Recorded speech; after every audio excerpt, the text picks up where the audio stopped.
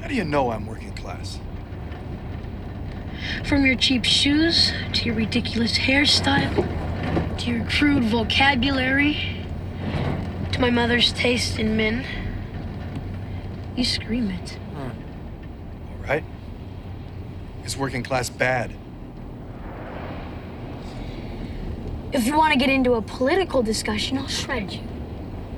No, it's not bad. Solid economy needs hand workers. Well, I used to drive a cement truck. My father was a bricklayer. My mother used to work in the laundry at the Pontchartrain Hotel, Detroit. You must be very proud. I am.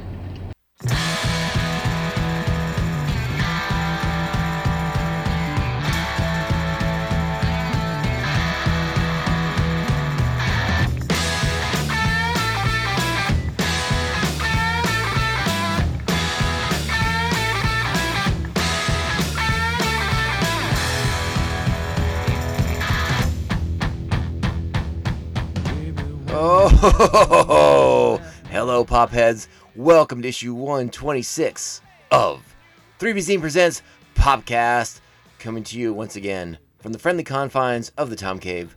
My name is Tom, and today we are here with the most special episode of Popcast ever recorded in the history of humankind, of humanity, even, if you want to go that far. And I will go that far today, because we have an incredible episode ahead for you today. I can't even fathom. I lack the comprehension of what just happened, what just occurred, the conversation that you are about to listen to. A week or so ago, I posted on Instagram how, it's Thanksgiving time coming up, and this is not a time of year known for its immense quantity or quality of Thanksgiving themed motion pictures, or themed may be strong of a word, but it's a season not rife with a plethora of films to pick from for your holiday viewing with the family, with your friends, whoever it is you're spending the holidays with. And two in particular are written by the same man. Two of my favorites, I should say, are written by the same man, which is John Hughes. And the first is Planes, Trains, and Automobiles, and the second is Dutch. And these are really wonderful movies in a lot of different ways. A lot of them have there's a lot of heart to them when you kind of pull back the comedy that's on the surface. There's a lot to kind of get at. So I posted on Instagram that these are two of my favorites, and I sort of asked the question in a very casual manner. It's like, what does everyone prefer? What do you all think of these? And the support I got for Dutch was so emboldening. So it warmed the cockles of my heart so deeply. Because for a while, I wasn't sure if my appreciation for Dutch was shared with the masses, with the people out there in the world. But my generation, we're strong. We all watch the same things. We all went to the same video stores and rented the same pictures and have the same memories and the same enjoyments. So I was really, really pleased to see the kind of response that Dutch got, and it warmed my heart to no end. So that's what we're here to talk about today. But there's a catch. There's something extra special going to happen. But before we do that, let's kind of talk about. Let me get the rigmarole out of the way. Please follow this show on social media. We are at Tomcast Popcast on Twitter and on Instagram. You can email the show a comprehensive diatribe of whatever you want to talk about to me, tomcastpopcast@gmail.com. And finally, a big thank you to my current Patreons, the official members of Pophead Nation. Thank you to the Aspen Hill Chody, the Batman of Bay Park, Jeff Nail. He's the co-host of the Ringing Ear podcast, a fantastic music podcast that I recommend highly. Thank you to Evil Circle, the evilest of all the circles, the Squidmaster General, Mr. Brian Broussard, and the New Jersey Devil himself, Mark Wegemer. Thank you all so much for being members of Pophead Nation. If you are intrigued by the idea of Pophead Nation, head on over to patreon.com/TomcastPopcast, where you can become an official member, and you will get access to all kinds of super cool bonus content. Finally, please subscribe to this podcast on Apple Podcasts, Spotify, Stitcher, iHeartRadio, Google Play, all those formats, whatever platform you prefer. We should be on it, and if we're not, hit me up on one of those social media links, and I will make sure we get on that platform, because Platforming is what we do. We need to be on all the platforms. That's how we conquer the world. Anyways. All right, so this week, as I said, a super special show. I did that kind of casual Instagram poll. And, after we wrapped up our mega Halloween month of spooktacular movies to watch, we had to shift our focus to what we were going to talk about in November. And obviously Thanksgiving movies, Thanksgiving in general is going to be a big theme, but there's only a handful of movies to talk about on the podcast. So I reached out to our good friend, occasional co-host of the show, and the Podfather General of 3BZ Network. I reached out to Cody and was like, "Hey man, why don't you come on and let's do a show? You pick the movie you want to talk about, and let's kind of get into it, kind of kick off the holiday season in the right way." And he said, "I think I want to do Dutch. Let's get into Dutch." I was like, "Yeah, man, let's dive into Dutch. We'll have a great time with that." I knew his affinity for the film equaled my own, and probably even surpassed my own. Honestly, like he is, Cody's a man of great knowledge on these things, and so I was excited. I was looking forward to the conversation, and then he reached out to me and said, "Hey, by the way, I might have reached out to Ethan Embry on Twitter." To which my response was, "What with the what?" And turns out Ethan Embry, the super cool, nice guy that he is, was keen on joining us to discuss Dutch for this episode of the podcast. And I have to tell you that my jaw hitting the floor, I mean, that wasn't the only thing that hit the floor. My entire body hit the floor when Cody told me that Ethan wanted to come in and discuss Dutch with us, hang out with us, and have a conversation about his time, his recollections, filming the movie, being with Ed O'Neill, the whole shebang. I mean, it blew my mind. And we now easily have the biggest episode of Popcast ever. The dream was always to have, actual actors come on board, but to have it actually happen, mind is blown. It's scattered all over Cody's kitchen right now from this conversation we had with Ethan Embry today. And that's what you're going to get today. So something completely new, completely exciting. And I suspect that this episode is going to bring in new listeners. So if you are new to Popcast, welcome. I hope you enjoy this episode and stick around for the fun and other shenanigans that we get up to here on Popcast, aka the Tomcast Popcast. My name is on it. Sorry, can't help it now. Too late to change it now. Anyways, so we have a great conversation for you about Dutch with Ethan Embry. Joining me today, as I mentioned, the Podfather himself, Cody Thompson, coming back onto the show.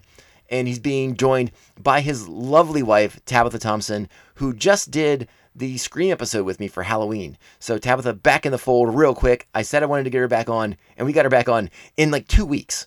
That's great news. That's good stuff.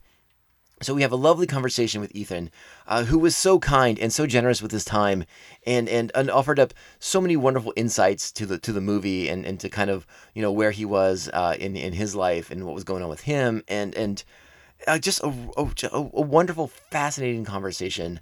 We enjoyed listening to him more than anything. It was everything we hoped and dreamed. And if Ethan is listening back to this, again, our heartfelt thanks for coming and hanging out with us today. It meant the world to us so very, very much that you would be so enthusiastic about talking about Dutch, a movie from 1991 that didn't get his appreciation in 1991, but the love for it has only grown over the years. So I hope a lot of people are going to check out this episode and listen to Ethan and have as much fun as we did with the conversation. We also get into several other topics, so it does kind of go around a little bit, but mostly Dutch. So here are the particulars on Dutch, because we do this on the show. Dutch, released in 1991, directed by Peter Feynman, written by John Hughes, starring Ethan Embry as Doyle Standish, Ed O'Neill as Dutch Dooley, JoBeth Williams as Natalie Standish, Christopher McDonald as Reed Standish. Those are your main players. So I'm going to stop talking now. I'm going to play a little clip from the movie, and then we're going to get right into the conversation. All right, so everyone sit back. Okay, if you're new to the show, you don't know the rules. So when you're gonna listen to an episode of Popcast, you have to sit down, buckle up, hold on to your butts, and buckle up again, because it's a bumpy but fun ride here on Popcast. All right, so here we go. Ethan Embry talking about Dutch 1991. I beat you mentally, then I beat you physically. You know, yesterday you had nothing to say. Today you're a parrot. I'm ready here. You know, for a split second last night, I sort of respected you for how you handled the cops in the accident. But today, I see my initial impression is correct. You're Claude. And the cool part is, I can say that. And you can't do anything about it because I can kick your butt. Well, I won't cop to that, but I will say this. There's one thing I can do that you can't. What?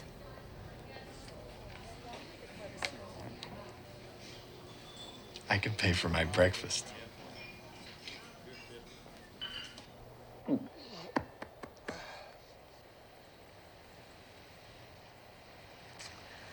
Nothing burps better than bacon.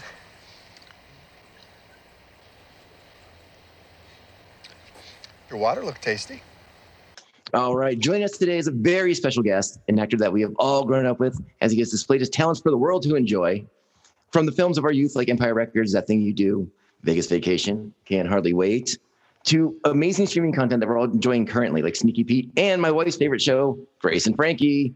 Joining us today, he's here to talk about one of his earliest roles, that of Doyle Standish in John Hughes' written and produced film, Dutch. Here is the one, the only, Ethan Embry. Welcome to Popcast.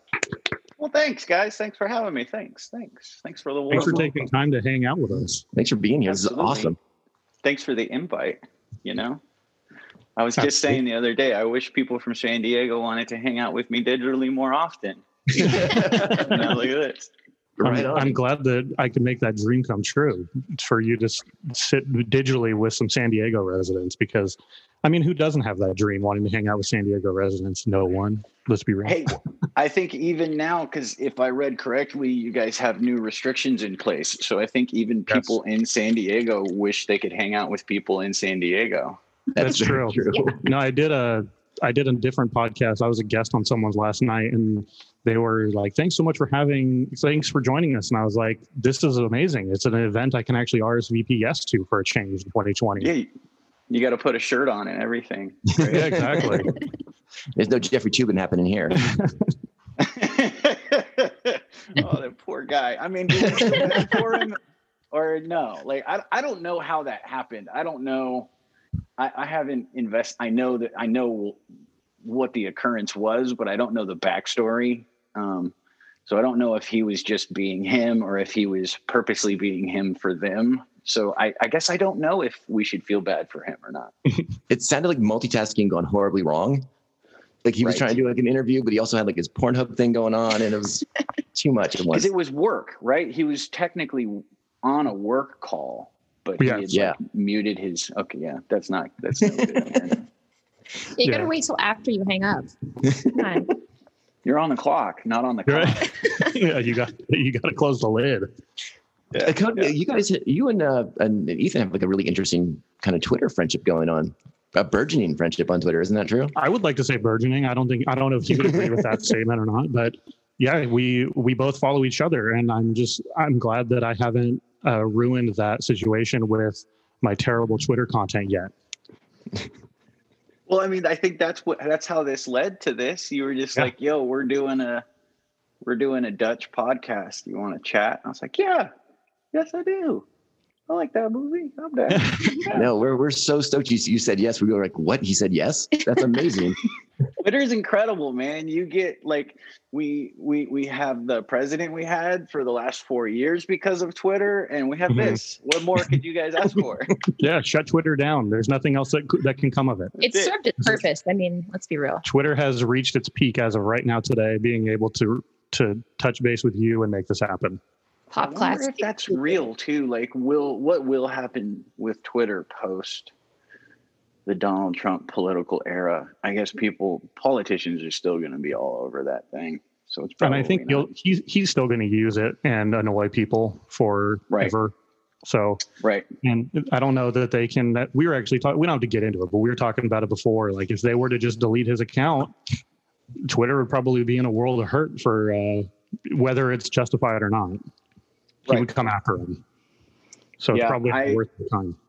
One of the things I love about Twitter, all politics aside, is that if you put together a bunch of journalists that you love reading their work, like Atlantic, Guardian, or whatever journals you follow, you put together a nice list of those journalists, and before they go through the writing and the editing process and all of that sort of thing, they tweet these leads out. So you get the information like 4 or 5 hours before it actually breaks. And I think that's just, it's rad. It's awesome. Yeah, as a news source, it's amazing because you can just kind of sit there and refresh or kind of guide or gauge your like, interest on the side and what you get your stuff. It does have a backside though too, because sometimes the false information or wrong information from a reliable source. But well, I think that's what you need to do, and I know you do that. And that's something great that comes out of Twitter as a follower of yours is that you put things out there and you actually check into stuff if it's going to be legit or not. There are people out I make mistakes. I tweeted out the New York Post, you're fired thing that was not real. Like, hey, every once in a while, made a meme. Yeah. Every once in a while, something's going to come through like that. But hey, you're on the right side of things, and that's amazing. And you're a great follow. If that matters at all to you, that you're a great follow. I appreciate it. I appreciate that. Yeah. And your wife, by the way, is a hysterical follow on Instagram because I don't have the Twitter, but she is funny as fuck. Ain't she funny? Yeah. Yeah. Pretty lovely. She's great. Daily, I'm laughing at that. A daily occurrence at the house is me moving to a different room because she's putting together one of those videos.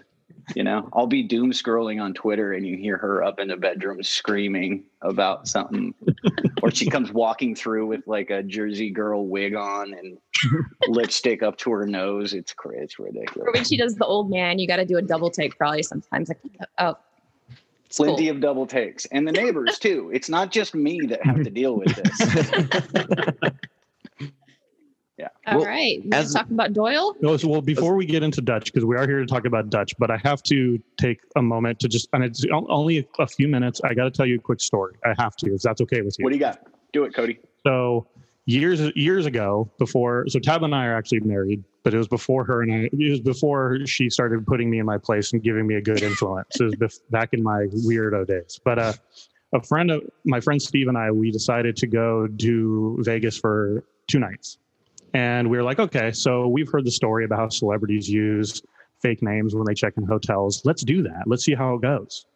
So we booked the Tropicana under the name Nick Papagiorgio, thinking this is going to be a great Oh, you did it at the Tropicana. Yeah. Oh, okay. All right. Okay. Keep going. So I was like, everyone's going to get, everyone at the front desk is going to get such a kick out of this. Oh, it's going to be the joke of the year.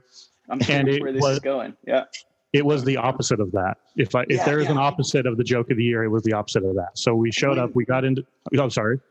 No. What year was this? How long ago? Oh my gosh. 2011 maybe? No. We met in 10. Oh, so it was 2008 or 2000. I don't know. No, it was like 2008-ish probably. Okay, so, great. Yeah. More than 10 years ago. Yeah. So we show up, we got there at midnight and we walk up and we say, hi, I'm Cody. This is Steve. We're here to check in.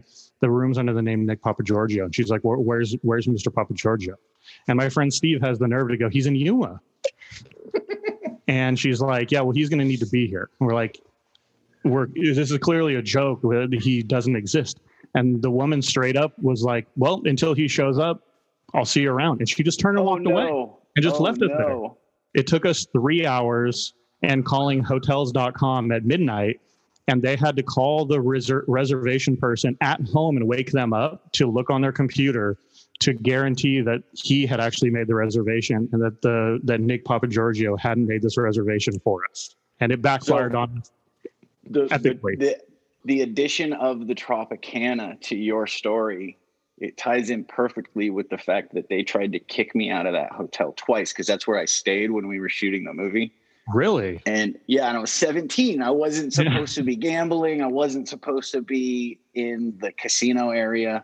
Mhm. And, you know, like when you're in Las Vegas, everything's so spread out. If you need to go do something, it takes a 25-minute walk to go, you know, get a drink. So I had a beach cruiser.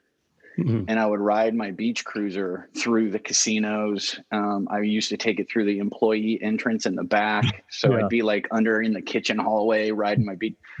Twice they brought security up to my room, had me pack my bags, and the producer had to call and get the Tropicana from not kicking me out. But so I thought that you were, and I got in trouble for gambling down in the poker room like numerous times. So I thought that the trouble was going to come from the stain that Nick Papagiorgio on the Tropicana. Well, who knows? Maybe they were like, "Oh yeah, bring that guy here. We need to have a word with him." By the way. But yeah, we actually did get kicked out later for something else. It had nothing to do with the Mr. Papagiorgio at all. But we actually, they must have a reputation of just not wanting people to have fun, because we did get told you guys need to leave about 24 hours later after that. So, you know, hey, Tropicana, I guess that's not the place to be. It was in the early 90s, but apparently you can win lots of cars that way. Bingo. All right. Well, I just had to tell you that story for, you know, it's just been a funny thing between us. Like, we love Nick Papagiorgio. Let's book a room. And it backfired epically. Huge backfire. So if anyone's thinking of doing that in Vegas, think twice. Don't use the Papagiorgio name. Well, before we were getting started, you were about to tell us an amazing story because, well, hopefully amazing story, because we talked about how Dutch came out in the summer of 1991 up against July, right? Wasn't it like a July 4th opening or something like that? Yeah, I looked, it was July 12th, 1991 is when it opened in theaters here in the United States. And it came out against a little tiny independent movie directed by James Cameron, starring Arnold Schwarzenegger. You might have heard of it. Terminator 2, Judgment Day. Real small budget. Yeah, tiny indie film. Yep. How did that come to be? So I, of course, I was like 11 or 10 or 11 when all of that went down. In the process of all of that, my memory of it was just that it did horribly, that like nobody went to go see it. You know, I do remember getting the box office weekend totals like early in the week, the next week. So I distinctly remember like, oh, okay, so that's bad. Right. But later on, so apparently there was something that happened with John Hughes and Fox with their Home Alone 2 deal. So right before we started shooting Dutch, I went to the Home Alone wrap party in Chicago. Like he was just finishing that and we were just starting Dutch. And then during the process of doing Dutch, Fox wanted to make a Home Alone 2 deal. And I don't know what John's side of it was. I don't know what the friction was, but it ultimately ended up with John, you know, they made a Home Alone 2. It occurred to somebody, but the casualty was Dutch. And I think there was also something to do with like with Hollywood studios, if an executive leaves, but there is a product of theirs that was done under their rule and they leave, the new executive comes in and sometimes the cost is that old executive's project. So I think the executive had left and there was bad blood between Fox and John Hughes. So oh wow, they just tanked it. And they didn't, then it clearly wasn't something in the books leading up to that. Cause I remember back in the day too, you used to do big press tours months before the movie would come out. You'd go to different cities and that was the press tour for Dutch was crazy. Cause I grew up in a trailer park in Cyprus, like, you know, I'm white trash to the core. And all of a sudden I'm flying on this very private jet with Ed and, you know, going to Chicago, New York, I think we went to Dallas, Philadelphia, the big cities, Miami, and always staying in the Four Seasons Hotel at the top floor. Like I had like a 4-room suite overlooking That's wild. Central Park. It was crazy. Like I was just stoked to have the warm cookies. But looking back on it now, like what they were doing was it clearly wasn't in their plan to tank it until right before. But yeah, it tanked. Definitely became a cult classic though, because it wasn't sure. about the movie not being great, because the movie is hysterical. Yeah, it's fun. Yeah, it holds up. I saw it a few years ago, and I've always seen it kind of like a cross between Uncle Buck and Planes, Trains, and Automobiles. You know? Yeah, 1,000%. I remember seeing it the year it came out. We rented it on VHS because that's what you did in the early 90s. And it was immediately a holiday classic at my house. So good stuff. And do you see it now? Obviously, you're saying, didn't do super well in 1991 when it was released. But now, do you see it as a cult classic? And what are your thoughts on it as being a cult classic? In my opinion, whether or not something is a cult classic is not up to me at all. I think what makes something receive that label is you guys, is the public, the audience. Like for instance, with Empire Records, which was another tank that got buried by the studio. That one was specifically studio head leaving, so they tanked it. I didn't know how many people had watched that movie until my mid-20s, maybe even my 30s. I would say my 30s. Yeah, it wasn't mid-20s because I was 16 when we did it, so it was mid-30s.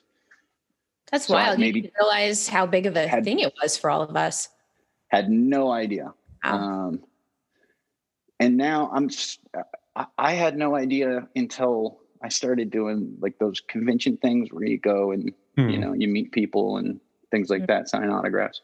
I started doing that last year for the first time. And up until then, I had no idea that so many people, watched Dutch. And Twitter is another way you learn those sort of things. Like people, you'll mention a project and the response from people, Dutch, blah, blah, blah. And they quote it and all that kind of stuff. Well, I was going to ask no idea. Yeah. Speaking of social media, I can only imagine that your mentions are probably flying off the charts all the time anyways, but around the holidays with Dutch, or even All I Want for Christmas, which you were in and was released not long after that, do you see an uptick of that where people are like, hey, Ethan Embry, check it out, I'm watching your movie for Thanksgiving, I'm watching this for Christmas? Does that like really jump up big time? Yeah, a little bit. I mean, not, maybe not big time, but yeah, you see people are starting to send little pics of them watching Dutch. They'll send me a screenshot of myself as a child falling asleep on Ari Meyer's breasts. Oh, classic. Yeah. But yeah, I would imagine. Go ahead, Tabitha. I'm sorry. I was just going to say, I would imagine April is probably a big one for you. April's the big one. April's the big one. And that I had no idea on that. I had no idea that this Rex Manning Day thing was happening. And so of recent, I embrace it and do like a tweet along party. That's cool. Yeah, I love it. Especially for me, Dutch is even a little bit warmer spot that people, have an affinity towards it because it means personally so much to me, first job and my experience with Ed on set. Well, I wanted to actually ask, because we're here to talk about Dutch, of course, diving into some Dutch chat, and let's steamroll through some Dutch time here. Do it. How did this officially come to be? How did you even find your way into the role of playing Doyle for the film Dutch? So when I was young, I started doing acting when I was maybe 8, and I did a play at a local a larger theater company From there, I got a commercial agent. He started sending me a bunch of commercials for about 2 years. And then my first movie role was a really small part in Defending Your Life. The Albert Brooks movie. Yeah. Yeah. But I think from that, I think it gave Peter Feynman, the director, and Ed O'Neill a license to feel comfortable with giving me the job to for Dutch. But it was just a classic audition. You go in, audition. I think back then, and especially if you're a child, they want to make sure you're consistent. So you'll go in 5 or 6 times. You'll go in and do it, and they'll call you back, and they'll call you back, and they'll call you back to make sure that there's a consistency to your ability. It's not just a one and done. But yeah, let me see if I can remember when I got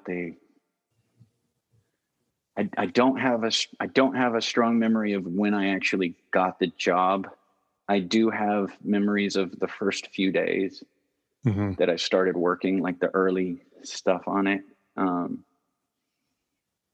remember going to cotillion classes, like manner classes to learn how to eat and stand and things like that. Yeah, because karate classes. I remember karate classes. I was actually wondering about that because we did, obviously gearing up to talk to you, we watched it again, and you have the karate moves down. Obviously, high level brown belt. Congratulations. Yes, that's right. But yeah, Doyle is like, he's a very proper child. He's like been brought up by like a pretty well-to-do family, obviously. And the dad is very, very like meticulous on him. You can tell from the very beginning. So of course, before you even meet Doyle, you're going to see like a very proper, well-mannered child. So it makes sense that you would have to kind of do those sort of things to get prepared for this. And the bitterness of, basically abandoned, funny. We shot the school stuff. We shot, the way we made the movie mirrored the storyline a lot too. Oh really? Okay. That's cool. Yeah. The private school that Doyle went to is a school up in Rome, Georgia. I don't remember the exact name of the place that we used, but so that's where the filming started, and then slowly but surely, we would start making our way north through small towns, staying in little spots like Tennessee. The stuff where I get in the fight with him, where he kicks me out of the car, and we're on the side of the road throwing mud clods. That was like in Dakota somewhere, because we needed the flat plains field. Yeah.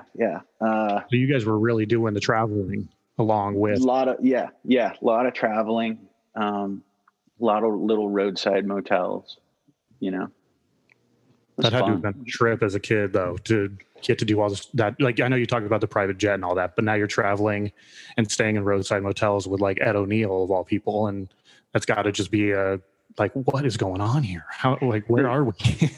The funny thing is, like, it's almost exactly the opposite of what Doyle's experience was, because with my upbringing, I'm more comfortable at that little coffee shop and the roadside motel, and that's where Doyle's out of the water. And then doing the publicity for it, the private jets and the money, that's where I felt completely out of my element. I actually had a question about that. At such a young age, I mean, when this movie was shot, Married with Children had already been out for quite a few years. Were you aware of Ed O'Neill and how big of a deal he was? I was definitely aware. I was raised really religious, which is why I didn't ever go to public school. I was homeschooled.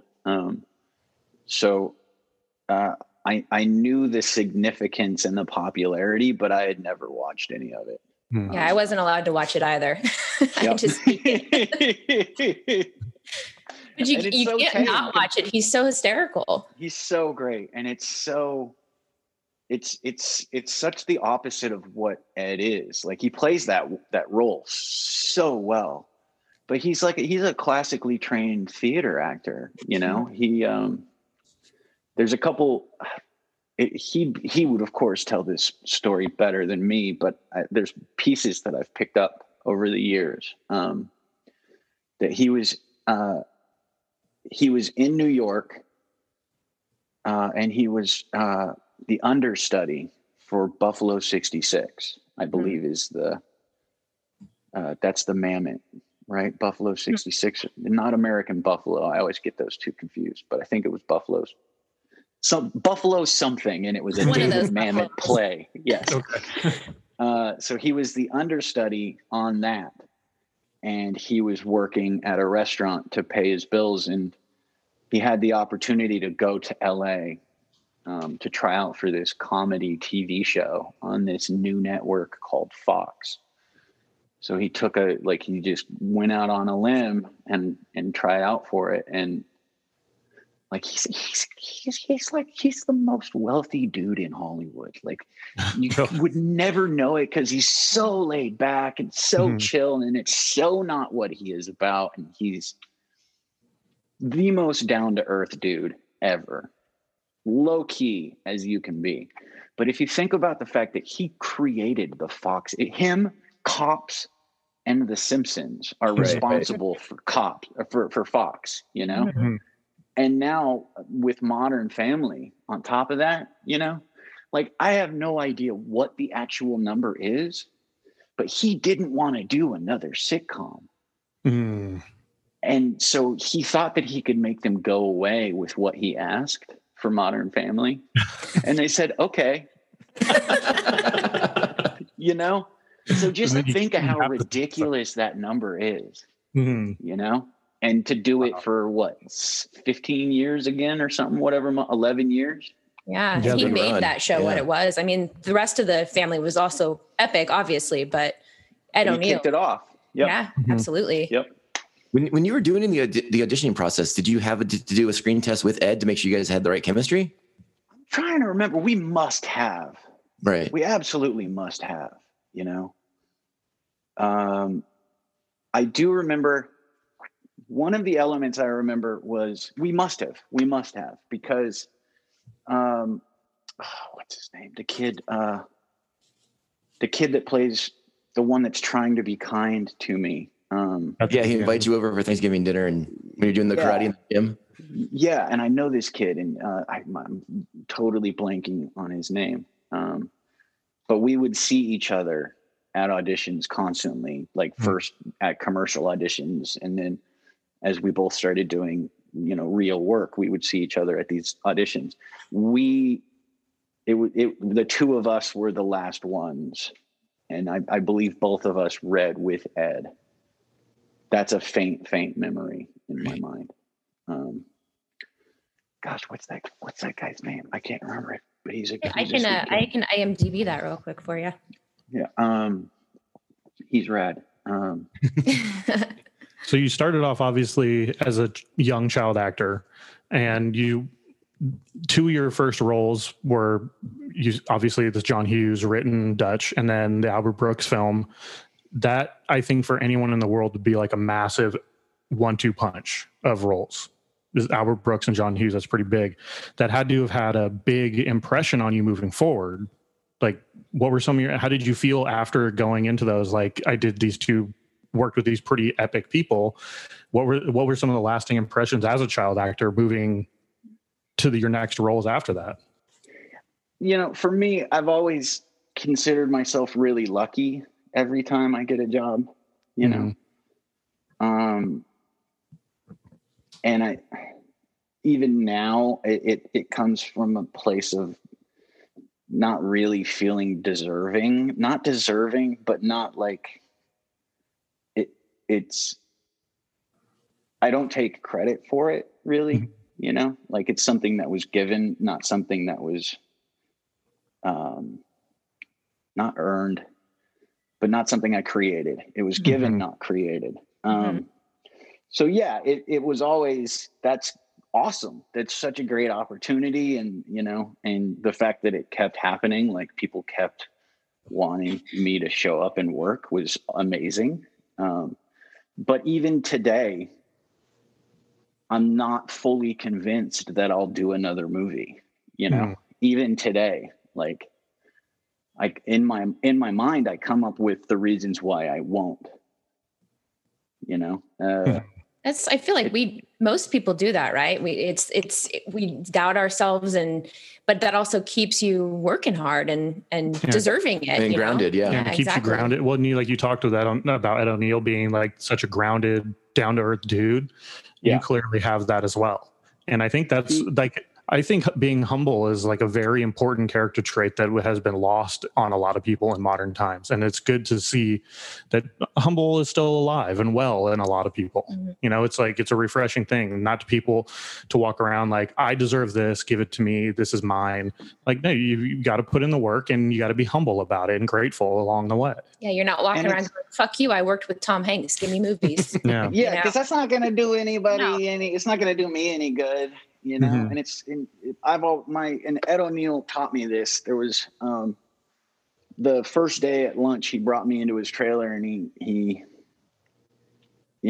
like, so look, just so people are going to treat you different. They're going to baby you. They're going to treat you like you're special and go out of their way to do things for you. And you have to know that it's just part of it and it doesn't mean anything.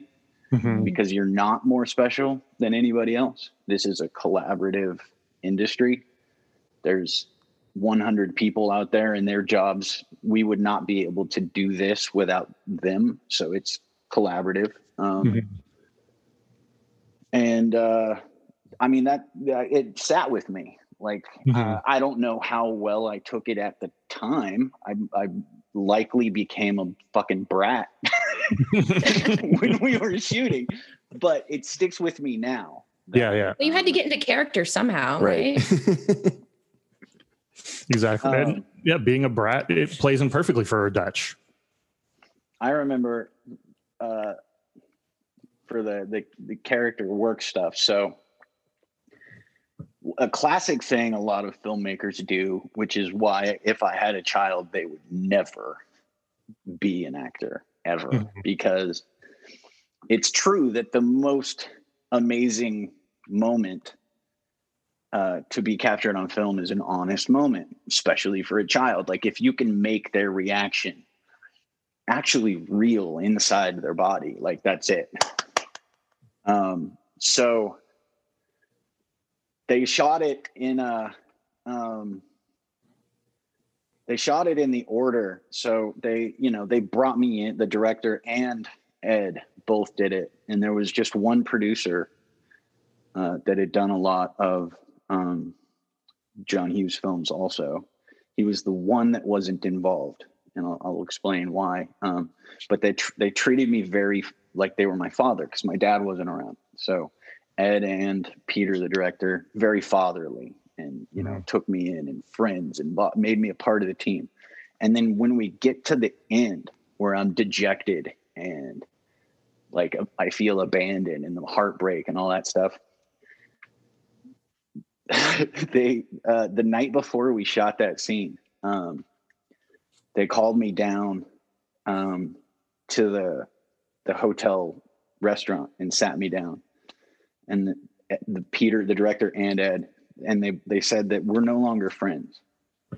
You don't earn our friendship anymore. You've become something that we can't associate with anymore. Wow. And I was just like, and I mean, it worked. And then the other time they used a real reaction was when we're outside the gas station and we have just been abandoned by E.G. Daily and Ari Myers. And so I was a kid, like I was super religious, I have not been exposed to this stuff before. Right. And the previous day, they were trying to figure out how to get my drool on EG to look like drool, and the prop guy had like a spray bottle of water, and it looked like water, you know. And the director was like, "This is not. It doesn't have any. It needs to be sticky. It's not working. This is just water. Who drools water?" And he was pissed, and it was cold and getting late. So Ari said, "Come here, honey. Just spit on my tits." And I remember it as good as yesterday. So that was my introduction to things like that. And welcome to the world, son. And it led into you guys having that heartwarming moment over you getting horny. So that scene, the next day, I vividly remember he's off camera and it's just my shot, and the whole crew is there behind Ed off camera, and he starts talking about that moment, you know, and they didn't use the things he was saying to me in my, you know, they just used the "you get horny" line, but you can see my face just explode with blush, you know, because the whole crew is standing there like, "Yeah, you got your first boner." Yeah. Nice. Well, it's like you guys are finally connecting, and there's this really sweet, it's coming up, and then it's like, yeah, because I got horny. It's just the funniest thing. Yeah, because they forced me to say it. Like, they all started talking about my boner, and then they all got quiet, and they're like, "Say your line." And I very clearly remember it. It was real blush. It'd be hard to forget. There's a lot of great things about Dutch, and I know the three of us will all agree. Yeah, I understand that from the outside it could look like, you know, it's like a snotty little kid who's being dragged on a road trip somewhere he doesn't want to go. But the thing is, if you really look at Dutch, there are a lot of layers to the onion in this movie that I pick up, at least. From the get-go, of course, Doyle's dad, he's introduced in the beginning scene at the dinner party, and you see right away he's clearly a jerk and he doesn't care really about anyone but himself. So it goes without saying that Doyle's going to have a little bit of an attitude problem because he looks up to his dad, and he's almost been like groomed to have this sort of air about him. But you see from the beginning that Doyle's really not a bad kid. He's just sort of misled, and you get glimpses of a little bit of sweetness, and there's empathy in there because when he's on the phone with his mother and all the kids are throwing the airplanes at him, you can clearly see that he's hurt and dejected by this. And poor influences, horrible influences. Exactly. And pretty quick into the movie and into the road trip, you see him sort of warm up a little bit. And that's what I mean by, like, there's so many different layers to this movie and the characters, because Dutch obviously presents like the nudie playing cards and fireworks. And Doyle, who is like very proper and been led down a path of acting one specific way, he sees that there's other things in this world, and you can see it peak in his brain, like, oh, there's fun to be had in this world as well. And working for your money, like the idea that Dutch wants to show that you can do it. You don't have to. You don't have to have your dad's credit card to get by. You can work for your money. You know, the economic element of it. So knowing that there was obviously these layers to Doyle as a character, how did you go into different scenes with that thought in mind? Because you played it so well, and it's not a one-tone character. There's so many different things, and Doyle kind of goes back and forth between being a little bit snotty, but being like a very sweet kid and showing he cares, and then kind of going back. Like, it's almost like if you give him a foot, he's going to like take a mile out of it. So how did you go into like preparing for some of that? Some of those, I think that it was a lot of that sort of stuff was on the page. Like, that's the brilliance of John Hughes. Like, character arc, he's a master at it. You know, and so a lot of that stuff, not only the individual characters of Doyle and Dutch, but also their relationship. The way that all three of those things change at the same time to get to the end result. Because you got Doyle that's very defensive and abandoned and lashing out and thinking that his father is the good example. You've got Dutch that is really working too hard to gain approval from this kid trying to make a point, you know? So they're both putting on this act, and they both let their guard down at the same time. And so like by the time you get to the homeless shelter, they're both more at their true character, you know? And it's interesting too, because you can almost see Doyle fighting his character development. Like every time he starts to get better, he's just like, no, like I don't want to do that. And then he wrecks a car or something, you know what I mean? But yeah, that's the interesting thing, is the ups and downs and then the end result. Well, even in the scene when you guys are in the hotel and Doyle has to walk to the hotel from the snow. And he says he wants to go get his bag from the car, but he drives the car out and, you know, essentially has it crushed by a semi.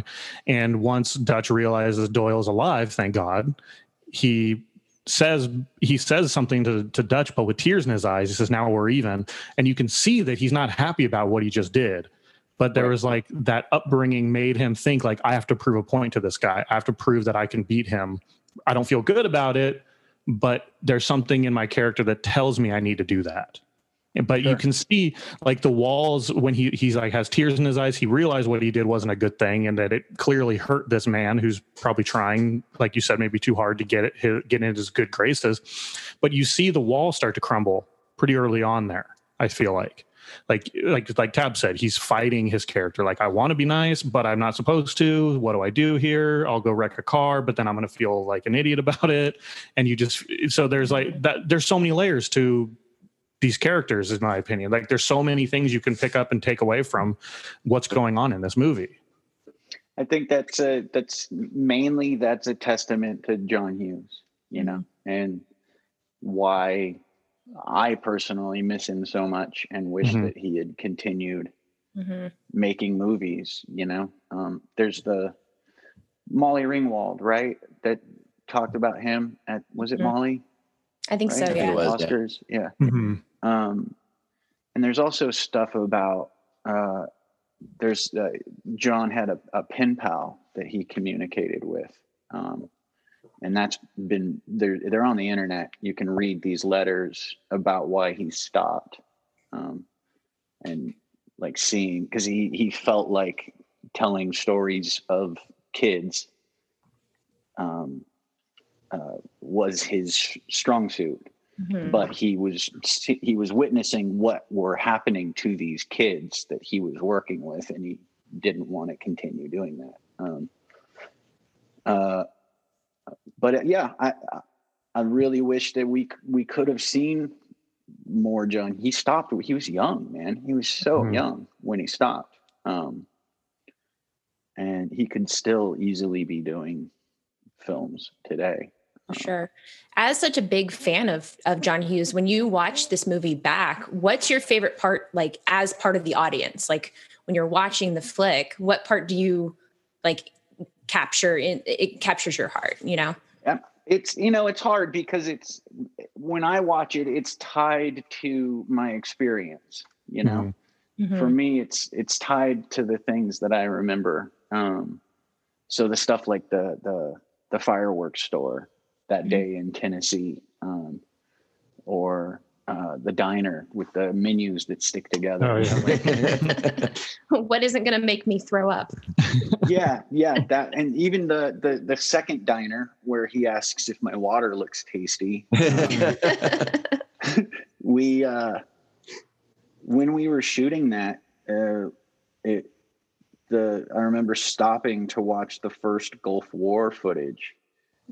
Like we were there and everybody stopped because there was a TV on mute in the corner, you know? So everybody stopped working and we turned the TV up and watched that first invasion of Iraq. Heavy. That's heavy stuff. Yeah. So it's like, and then the second time Ed and I worked together was when we went back there. Like very similar. So those sort of things stick out when I watch it. And then of course, Ari Myers, you know? Yeah. That's gotta be a part of memory. So in this movie, obviously the dad is played by Christopher McDonald, and I wanted to ask you your take on it. For decades now, how is it that he's just so good at playing that like jerky adult male? And he's so great too. He's such a good dude. I've worked with him a couple times since, and he's so sweet and rad. Yeah. You know, he just has that down so well. Like obviously, Dirty Work is a movie I'm a huge like diehard Don Rickles fan. So if he's on there making fun of someone, I'm in. But he's a jerk in that. Obviously, Shooter McGavin, everyone knows that's like iconic for him. But Dutch was like one of the earlier glimpses, it seemed like, of him playing that like aggressive, kind of not very nice adult male. Yeah. And obviously we don't know him personally, but he does do that so well. It's like when you think of him, you think of that sort of attitude being brought to the screen. Yeah. Because he's got such nice skin. Yeah. Well, and he's a very good looking gentleman. I mean, you can't say that he's not. Yep. You have that little forehead. Yeah, from the pinky ring. Yeah. I don't follow Christopher McDonald personal news, but I would be surprised if there's evidence against my belief that he is a very kind and enjoyable dude. We did another movie together, really small, independent, but it was great to see him again. Back in like 2005 or 8 or something like that, we did a movie together. What was that one called? 5150. Tiny independent about. I play like a gambling addict. I think they sold it to Lifetime. You know. So throughout the movie, we're obviously led to believe, as is Doyle, and you kind of talked about this a little bit a minute ago, but I want to get into it more just because it's a really big point in the movie, but it's all, if you blink or like you get up to go get a drink, you're going to miss it. But throughout the whole movie, Doyle believes that Dutch is just kind of like a working class, like he's not well to do. He hasn't done a lot with his life. He wants my mom's money. Yep. Exactly. Like he's just out for the wrong things. But really quickly, like as we're approaching the end of the film, the camera goes by the giant construction site and you realize, oh, he's not just like, he's not there's nothing against it. That's not what I'm saying. He's not hammering the nails. He's owning the company of all the people doing all this work. And he started by hammering the nails. Exactly. So he worked his ass off and got to a point where he's comfortable in life and he's doing quite well, but he's just not braggadocious about it. Obviously he's lower. And then he even offers that family who gives you guys the ride home a job. Because you meet that great family at the shelter and he says, call me, we'll take care of you. And it shows that Dutch isn't only a good guy for Doyle, but he's a good guy overall. And it's almost like you finally realize like Doyle had him pegged wrong the whole time. Right.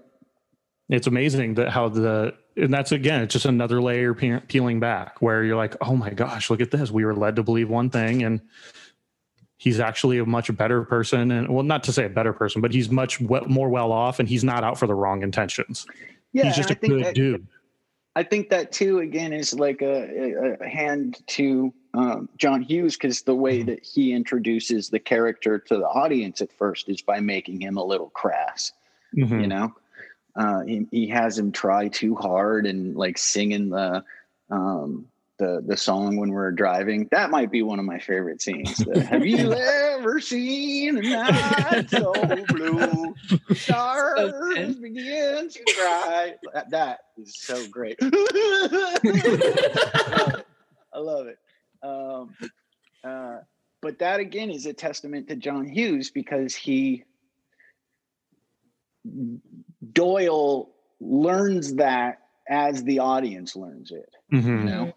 Because there could be a question like, okay, is Dutch just doing this because she's loaded? We haven't seen that Dutch is really well off and doing great. Like, you know, he admits that he's a working class guy, you know? Yeah, he's proud of it. Yeah, he's proud of it. But somehow from the beginning, because of the way he conducts himself, you're already on his side. You already don't expect him to be trying to take advantage of anybody. Right. He's clearly the good guy, which is in classic. That's the protagonist, right? Yeah. Yes. Okay. Homeschool. But yeah, I think that's kind of touching what I was talking about earlier about how the three elements of the relationship have their own movement that all meet together at the same time, and and solidify what they are. Like you see what it's going to be at the Thanksgiving dinner. Mm-hmm. That it's a strong bond. Everybody's being their genuine self. I'm stoked that he's going to ask my mom to marry. Mm-hmm. Like, go get me After that ring out of my pocket. Yeah, he's got to pay you back with the shoot me in BB the ass gun. for Yeah. Yeah. How was the physical comedy aspect of the movie for you? I loved it. It was great, man. And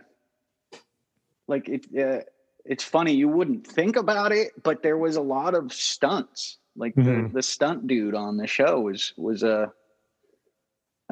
he was a solid staple on the set. Because you've got the tricks when the classic at the time, that was the John Hughes move for flipping up and landing on your back. Mm-hmm. That's a pretty big stunt. Like a grown man jumping as high as he can and landing straight on his back on the concrete. The car accident.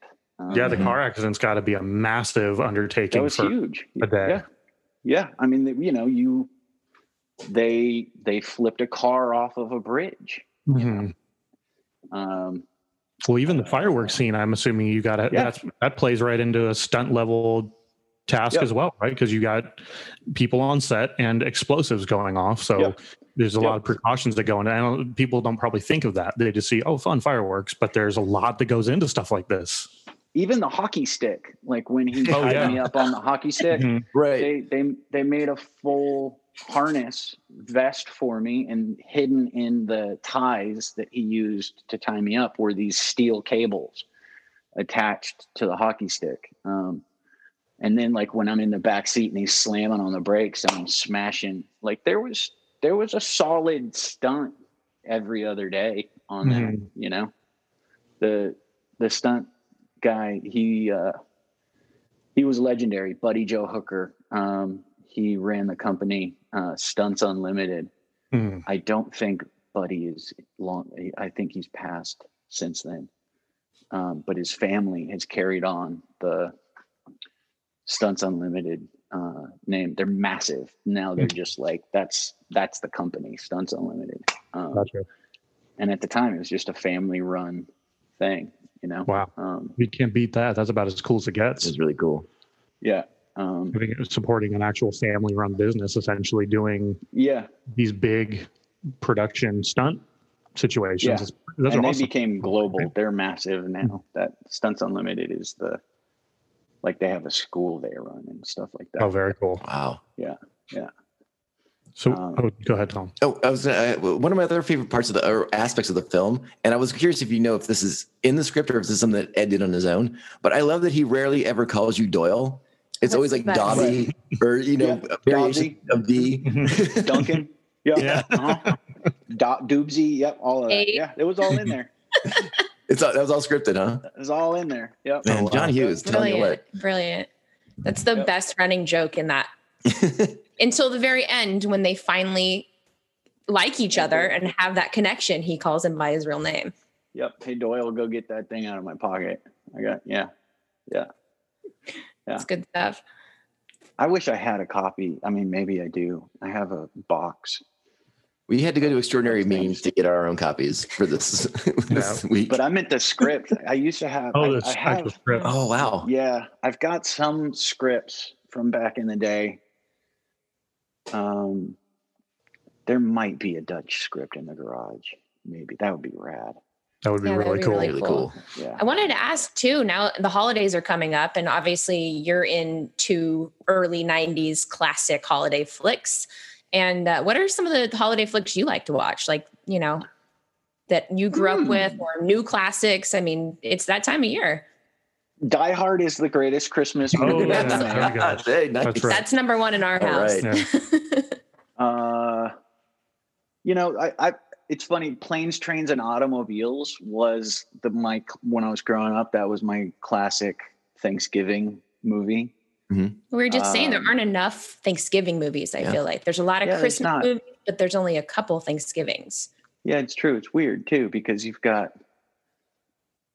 Canadians celebrate Thanksgiving too. So Mhm. that's At least they're good ones.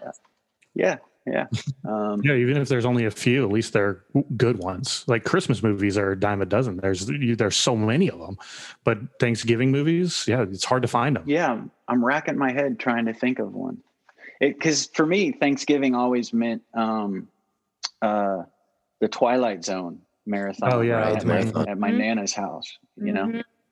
That's the best Yeah. part too. You never know which episode's going to come up. Is it going to be the one I want? You don't want to walk away just in case the one you're hoping for is like the next one down the line. Yeah. Yep. And you're just sitting there in your Nana's knitting room watching 20 episodes of Twilight Zone back to back Yep. to back. We still do that every year. It's It's tradition. so good. Yeah. Twilight Zone is so good. Those old Brilliant. ones are just Well, solid. you got to be on the new Twilight Zone, didn't you? I did. Yeah, I did. Pretty cool. I went and that was, I was just thinking the other day, how that experience, we shot that about a year ago now, like right around a year ago. And the environment was so rad. Everybody on the crew was so amazing. Peter, the director, he did a lot of the Last Man on Earth's, Okay. a lot of half-hour comedy stuff. Such a lovely dude, just so collaborative and joyful and talented. And I was thinking, because when you can't work for 9 months, you start going back and realizing the things that you took for granted, you know? Sure. Because now the way they're doing it, they like until we're past this moment, everything's broken down into pods now on sets. And one pod will never interact with another pod. So to me, that's a huge part of this industry, is that collaborative. Yeah. Everybody common purpose, you know? And Is that Grayson common Frank purpose gonna is start? Oh, sorry. no, go ahead. I was just going to say, is Grace and Frankie going to start recording again soon, or is that on the horizon? That's the plan. Yes. I don't think soon. We were going to go in January, and knowing what every scientist in America was predicting, I thought that was probably too soon. Yeah. Well, especially, with an older cast, it's just, you don't want to take any risks, Right. Yes. We don't want to lose any legends over this or any more. No, absolutely not. And sets, like they're going to have to figure out a new way to do this, because like sets are petri dishes. They're fucking disgusting, man. Yeah. Well, there's communal food and everything out, and I've seen some shows they're starting back up, and I can't imagine making those shows have to be so much work anyway, and then adding in the element of let's not spread this virus. It's got to be so difficult. My wife Sunny had a movie that she was supposed to start on Tuesday, and they shut down. Somebody got sick. The shame about it. Yeah. The hard thing. So if you look back maybe 10 years since we've gotten digital filmmaking equipment, the film alone for Dutch, just the film, buying it, processing it, and editing it, I mean, north of $500,000 just for the film, you know? Intense. And so when digital cameras became good enough to replace that expense, it opened up all of these lower budget independent movies. It brought access to people without, millions of dollars. You could Cheap Thrills. We made Cheap Thrills for $135,000. Seriously? Wow. That would never happen. A low budget flip. Like no money, none. And this is going to hurt that for a little while, because like the film Sunny was going to do was another skim budget horror thing. And they have to cut they have to cut job positions so that they can pay for people to get tested 3 times a week. Yeah. Yikes. I wanted So to ask, hopefully- we were originally just talking about Dutch, but since it's kind of gone a little bit off topic, most of your career, I mean, you did some serious stuff obviously along the way, but you're generally known for your comedic roles, I would say. Yeah, You're really good at it. We all appreciate the humor. How did you enjoy doing some horror though? Like, was that fun for you? I love it. I saw you're wearing the Devil's Candy shirt. What's up? It's just, I remember when you mentioned, on social media or whatever, that it was coming out because it was an independent, didn't have a big release. We pre-ordered it like as soon as we could. And the flick is horrifying in the best possible It's pretty dark. way. It's pretty dark. It's dark. And I have an artist background. So watching all the painting and the things happening, I was wondering like how much you enjoyed that, or if you might do more in the future. I would love, to me, the similarities between comedy and a horror or a thriller is, to me, my job is to motivate an emotional reaction out of you guys, whether that emotional reaction is laughter or fear. Those two emotional reactions are the most powerful that I can trigger. They're so powerful that if you're standing in a room watching an audience laugh, you can physically see their bodies having that emotion. If you sit in an audience and you watch 50 people get scared off their ass, you can physically see like their body language. And that to me is like success. We did it. Yeah, and they're right on the edge of each other, those two emotions. And in that flick, the little girl, she gave us some of the hilarity. She was fantastic. Little metalhead. So good. Good stuff. Yeah. So I it's funny. I don't think I'm very funny, I definitely think I think my strong suit is being serious, anything that is funny is accidental. Like I didn't mean to do it, very rarely. Every time I try to do something funny, it's not. Well, like some serious stuff that doesn't get much play anymore. I mean, Dancer Texas Population 81. That was a good, serious. That's a deep cut. That is a deep cut, Tabitha. Yeah. That's a B-side. Talk about trying to find Dutch. You can't find that fucking movie anywhere. Oh, you want to know a funny story about Dancer Texas? Okay. Absolutely. So, I was at one of those like Hollywood corporate parties, like Nike or PlayStation will throw a big party and invite everybody they can for the thing, and you get a free PlayStation. And the Strokes will play. So I went to one of those leading up. It was 1999. I don't know exactly what point of 99, but I do know that it was it was already down to Gore and George Bush. And what was Jenna, right? Is Jenna the older Jenna Bush, his daughter that was a little bit crazy in the tabloids? She was there. Oh, so she was there cutting loose. Yeah, she was there. So we were outside, and I knew who she was because I follow politics like a maniac. And we started talking, and it was friendly banter, and I said something about going back to war in Iraq, and she said, "Ha ha ha! He's not my granddad." Whatever. Wow. It left by saying, "Oh, hey, I just want you to know, my dad." Maybe it was right. No, this was right after the election. That's right. This was right after he was already president. Mm-hmm. So this was 2000. This was 2000 because she said. This was before 9/11, but he was president. That's right. That's right. Because she said, my dad has 4 movies on Air Force One that he plays on repeat, and Dancer Texas is one of them. Wow. Oh my God. I didn't think I'd ever have any interest in common with that man. Right? Isn't that You crazy? know, that's Yeah.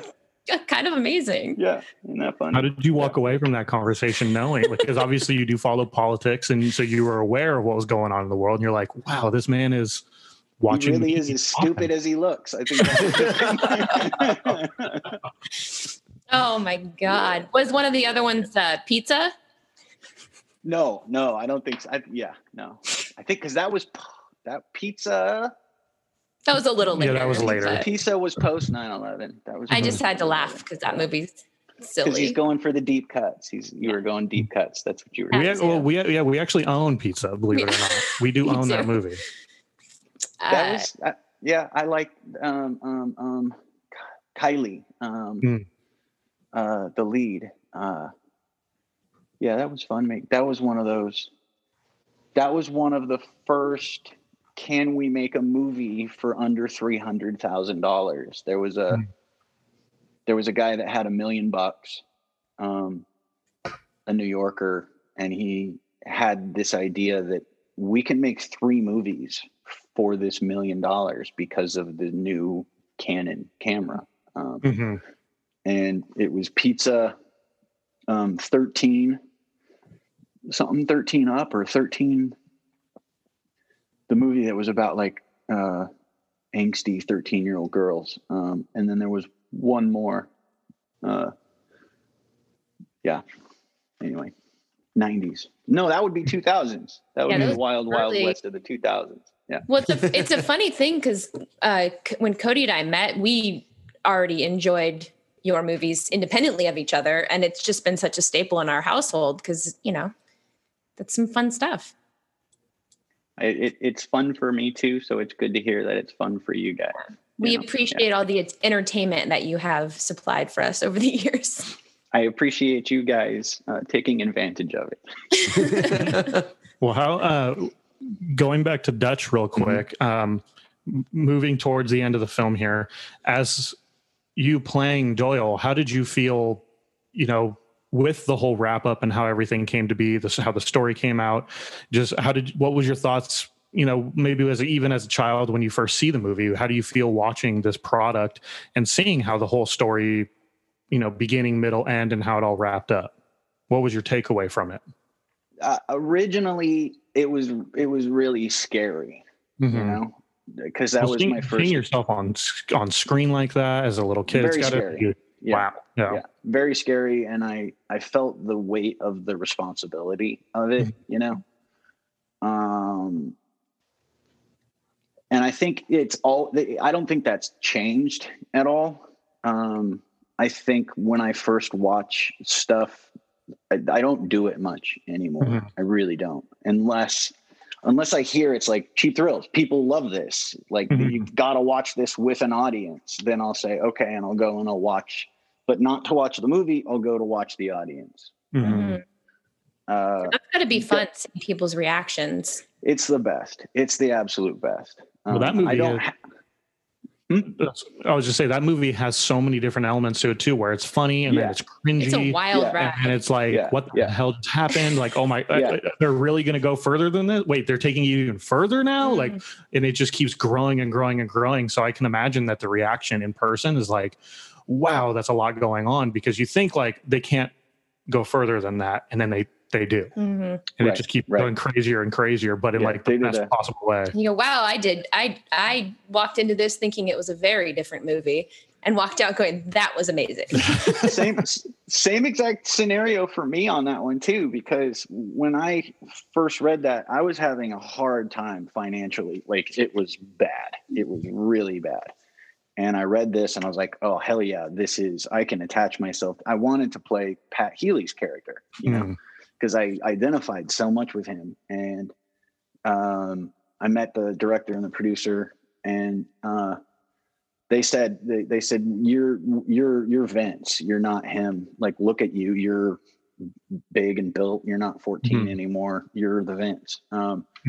Okay, so I switched, but I was looking at that as just straight, dead serious, dark, is how I read it. And then they hadn't cast David yet. and they cast David Koechner, and the director called me up. He's like, boom, we got our dude. We got Koechner. And I was like, oh, that's the movie. Oh. Tone changes immediately at that point. Immediately. And I liked it even more. I was like, fuck yeah, because we can still make this dark. We can still make this about the economy, but we can make people fucking laugh their asses off too. And go, shit, did I just laugh at that? Yeah. Well, he has a wild ability as an actor to be twisted yet hilarious at the same time. Yeah, like, he's great. He can branch between those two like crazy. It's phenomenal what he can do, and that Cheap Thrills really is like a classic in my opinion. It's such a fun movie to watch in so many ways because you walk away like I laughed, I cringed, I had to look away a couple times, but damn, that was a fun ride. And that's what you want when you go do something like this. When it makes you start to go, what would I do for that? You know, like once the money starts coming in, like where is that line? Absolutely. Exactly. We've all been there. Yep. Exactly. Yep. And I think it all depends. Personally, my answer to that question is it all depends on who the subject is. You know, like if I can find a reason, I'm okay with it. You know, if I can justify that, cool, no problem. Yeah.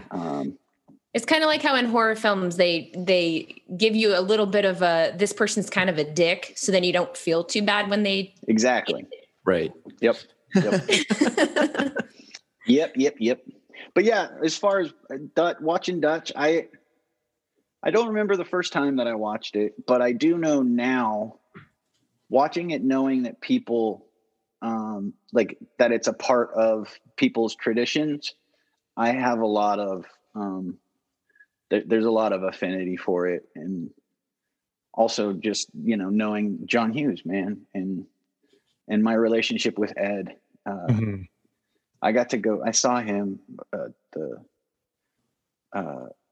the makeup lady on Grace and Frankie that's been with us for a long time is the head makeup lady on Modern Family.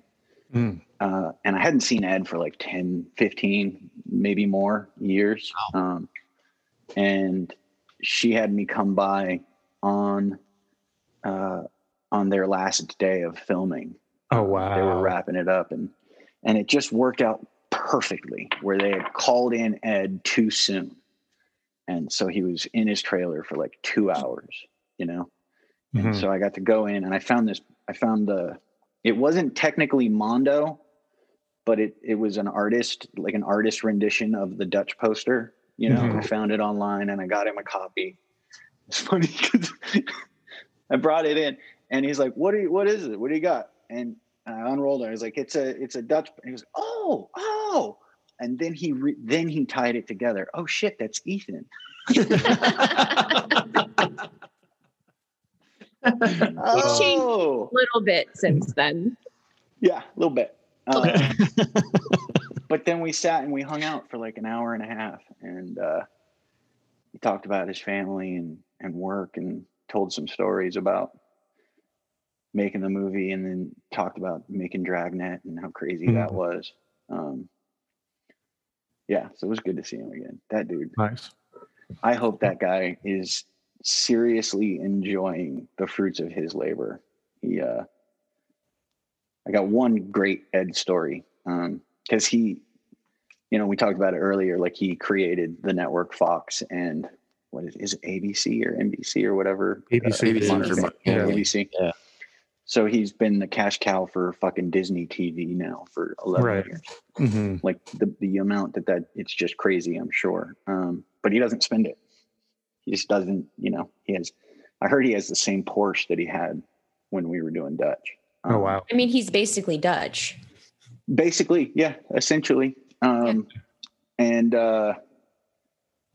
he told me this story when I was in his trailer. He lives in Los Angeles, and he lives on a cul-de-sac, and it's this beautiful house that he's had for 20 plus years, you know, and he found out that his neighbor was considering moving. So before the house went on the market, he picked it up. So now he owns this whole Oh my God. Compound. Yeah, and it's just empty. It's chilling. He just doesn't want anybody living next door to him. You know. I can relate to that. Absolutely. You guys have neighbor problems of your own. Oh, God. So rad. So Mhm. rad. Yeah, that's like a dream come true right there. Just buy up all the It sure land is. right now. Just, In okay, San Diego, fine. all the houses are like on top of each other, Yeah. so we Yeah. can relate hard. Well, LA is probably pretty similar with how close and obviously It is. there are some places with bigger estates, but they just keep cramming people in over in Southern California. Everyone wants to be here, so Yep. they building and cramming us in. That's why I went to Georgia. Yeah. Ethan, can I ask you a very different question? Do it. I keep seeing that rifle over your shoulder, and I'm very interested in it.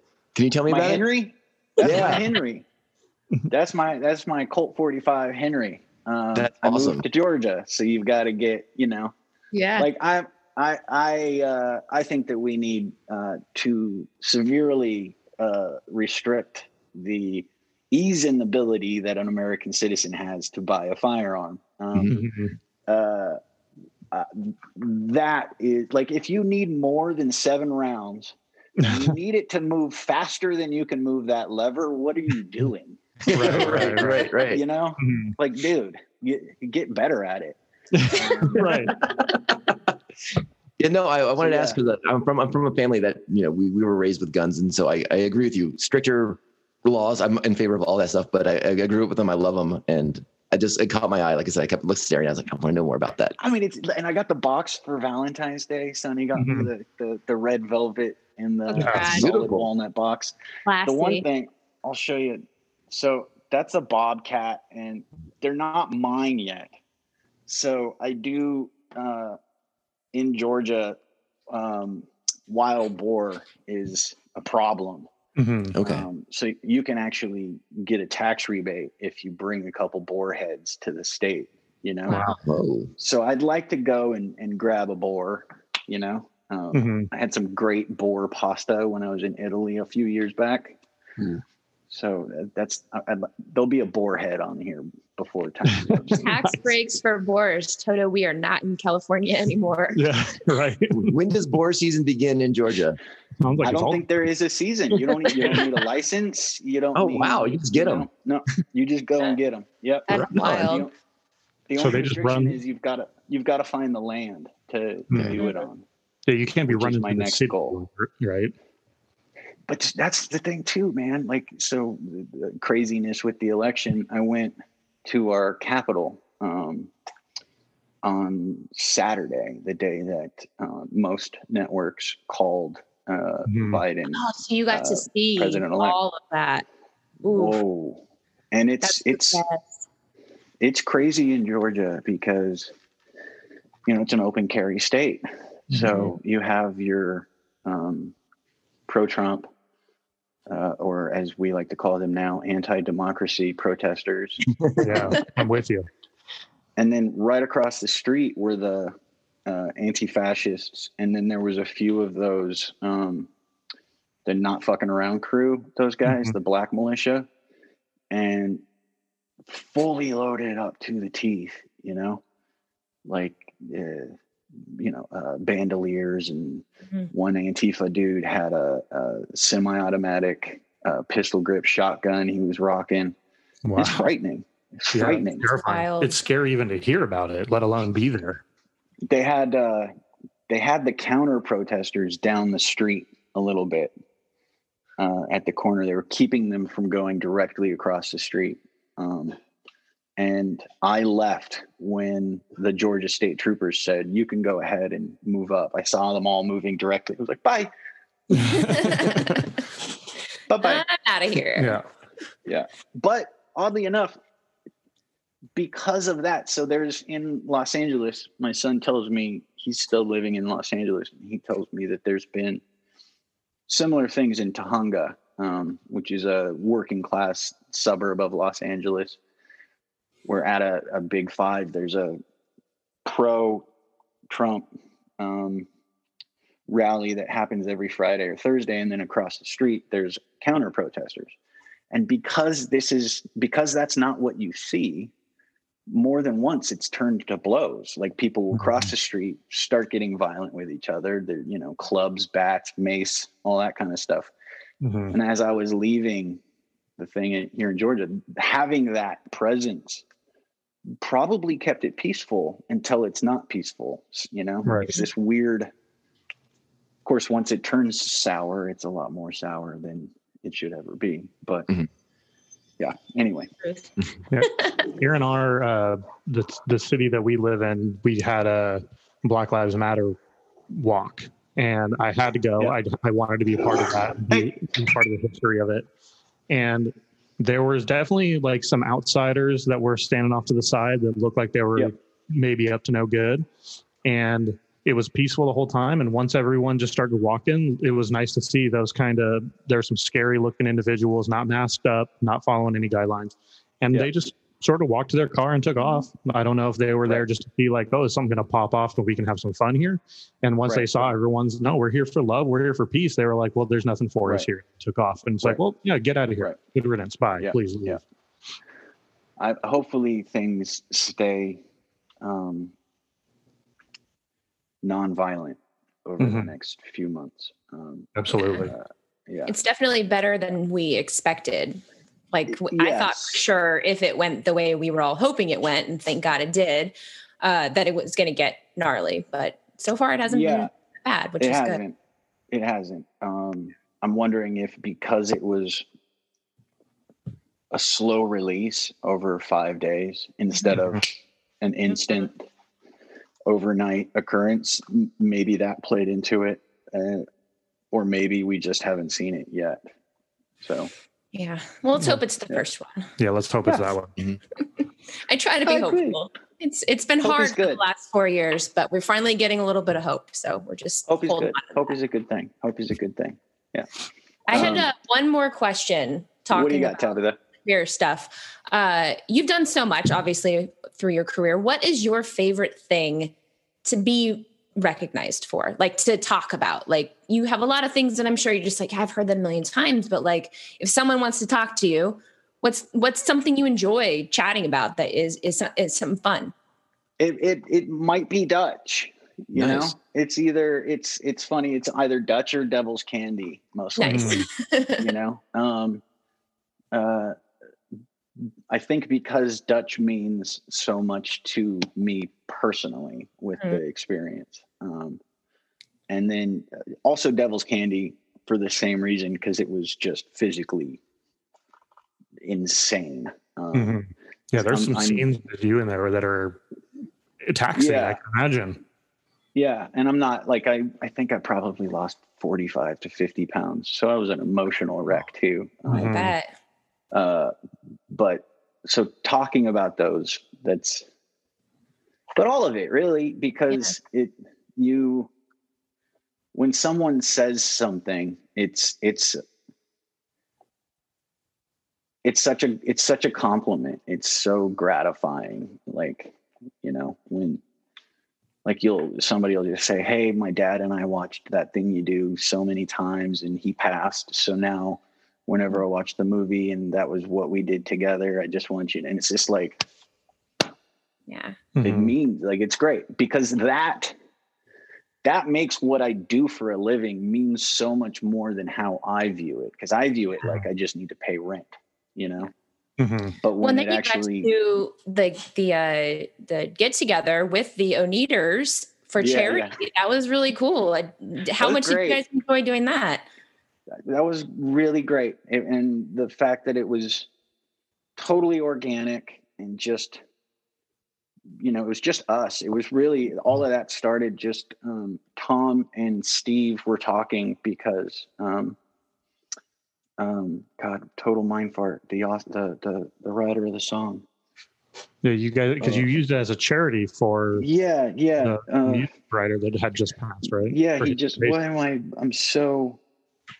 I'm so drawing a mind fart on his name, but he was one of the early deaths in New York from COVID. But we did it in his name for Music Cares, and it was just like, let's do that. Let's put something together. And so it was it was just the four of us, and Tom's brother-in-law knew how to link Zoom and YouTube together, you know? Was it Adam Schlesinger? Yes, Adam. Yes. There it is. Nice. I butchered his so they last were- name, but Schlesinger. But yeah, Tom and Steve were just talking right after he passed, and they said we should figure out something. Mm. And then Tom's brother-in-law figured out the technical side of it. And then I just, like, out of the blue, because we were going back and forth, who should the charity go to? You know, and we're like, Music Cares. And they all knew Music Cares and what great things they do. So we picked that. And so I just called the Music Cares helpline off the internet, you know, just randomly. Said, hey, we're doing this thing and we want to do it for you guys. We're going to watch a movie that we all made in the 90s called That Thing You Do. And the lady on the other end was like, wait, who's this? Ethan Embry. Oh my God. Here, come on. And boom, immediately, like I picked the one person that would totally want to get this going. Yeah. He built all the portals, and then the Mondo, the art company that they're working on the soundtrack. So they had just received the first test pressing, so they auctioned that off on eBay, and it was just great. And nobody lost their internet service. And Right. Yeah. And you guys YouTube have the didn't movie kick us just off. to the side enough Yeah. that They no kicked us off the copyright next infringement. morning. We did get an infringement. But it was the next day. So mission accomplished. Yeah. No harm, no foul. Is that something you'd want to do? Because COVID is obviously affecting everyone and it's hard to, like, everyone's stuck at home. Is that something that you want to do more throughout this time? Like, get together with people and do those kind of like watch party situations? Yeah. I mean, yes, I think there are a few more that would go over well, you know. I'm definitely not opposed to them. Like I did just like a tweet along for Empire Records on Rex Manning Day. And for that one, I think it'd be hard to get all of the people that would make it really special together. But I think a Can't Hardly Wait one would be kind of fun to do. Yeah, that'd be cool. We got to see that when you guys did it at the Hollywood Forever Cemetery. That was a fun night. Oh, were you there? Oh, cool. Yeah, we were there. Sweet. Oh, that's rad. Yeah. It was the slumber party night too, wasn't it? Was that the night they did it all night? Yeah, It was like Cruel Intentions and Scream, I think. And Scream. Yeah. And That was funnily a good enough, night. Tom, the last episode of Tom's show, he really got a better guest this time, because the last episode of Tom's show was me and him just talking about Scream. Yeah. Because, you know, Why not? It was Don't sell yourself short. You know? lots of fun though. Yeah. They're making a new one, aren't they? I Are they heard. doing a new one. Yeah, they're I doing am a new one. cautiously optimistic. Yeah, with Naomi, right? Yeah. The that's- surviving members. I mean, 4 was Yeah. pretty great. So let's see Yeah. what happens. I wonder who's directing it. I haven't been following it that close. Yeah, unfortunately, we lost Craven, so we'll see. Yeah. We'll see. Yeah. I auditioned for Scream back in the day, and I really liked it. And, Which character did you audition for? for Lillard's, for Matthew's Really? role. I can see that. And I really wanted it. So Yeah. it was one of those that I like pushed my agent to like, well, give me a note. I'll come back. What is it? And the note was, Wes Craven is worried that you won't be able to control your epilepsy. Like, I'm not epileptic. Well, tell Mr. Craven that, because he's convinced that Where you did are. That information. Wow. All right then. That's quite a note. Yeah, that's a wild note. If you think Ethan was too broad and you ended up with Lillard, like, how broad must I have been? I'm really going off. For sure. Yeah. I mean, he did kill it pretty hard, but Oh, he slayed it. so He would you have. absolutely slayed it. He That's it. absolutely slayed it. That movie is Another perfect classic. exactly the way it goes. Yeah. absolutely. That's Yeah. another one I had to sneak to watch, because my background is similar to yours. Homeschooled, religious parents, not allowed to watch anything cool. Well, you were better at sneaking than I was, because I didn't get to see this stuff until much later. I only got a couple under the radar, but at least they were the good ones. My parents had he cut the cord from the television and then had an adapter put on it. So the prongs were all facing the wrong way. So you couldn't plug the TV into the wall without this special adapter Oh my that then god, made the prongs face right to go in the TV. So that's some intense control. it was. That's going, Yes, yeah, it that's was. going above and beyond to make sure you cannot watch Scream. That's right. That's right. Nothing but those David and Goliath claymation cartoons for you. Jesus. Oh, those were high quality. We That's had good stuff. straight up Bible games on the Nintendo. Yep. Like they Yep. wouldn't let us play Mario. We had to play That's fucking right. Three Wise Men. Sword games or whatever. Remember, Yeah. like you find the Bible verse as fast as you can. Yeah. Or the one you had to collect, like the frankincense and myrrh faster than the other. That's the only stuff we got to play. I have a hard time believing these are even real video games, Look it up. honestly. Look it So up. good. Ethan knows. The great thing about it, if you think about it, the Three Wise Men totally brought opium. They totally Yeah. brought Oh, yeah. fucking opium, dude. Yeah, No big time. question. They were Come partying in the on. manger. They were Yeah. having a party, Mhm. like without a doubt. It's in the book. hmm Dude, the aurora borealis is flying above. You got the opium. It's like a rave in that Right. manger. Yes, it was. Who cares? Yes, Oh, it there's no was. room at the end. So what? We're having a party in the hay. We're doing it. That's right. Let's turn the water into wine, motherfuckers. Yeah, exactly. Yeah, you want to have a party? Go ahead and head into the inn with the chickens. We got wine and opium and all It's kinds of fun eggnog. stuff out here. It's cool. Yeah, Tom, I lived do you there. have any I other- would do that. Official questions. I We've- don't actually have any more We've official stolen your questions. show. I'm No, sorry. no, this has been amazing. What about you, Cody? Well, yeah, I put together a lot of questions, but I think a lot of them were answered just through our conversations. Organically. One thing I wanted to bring up, because we're obviously talking about Dutch, in my research, I saw you in 1992, you actually won the best young actor starring in a motion picture, a young artist award.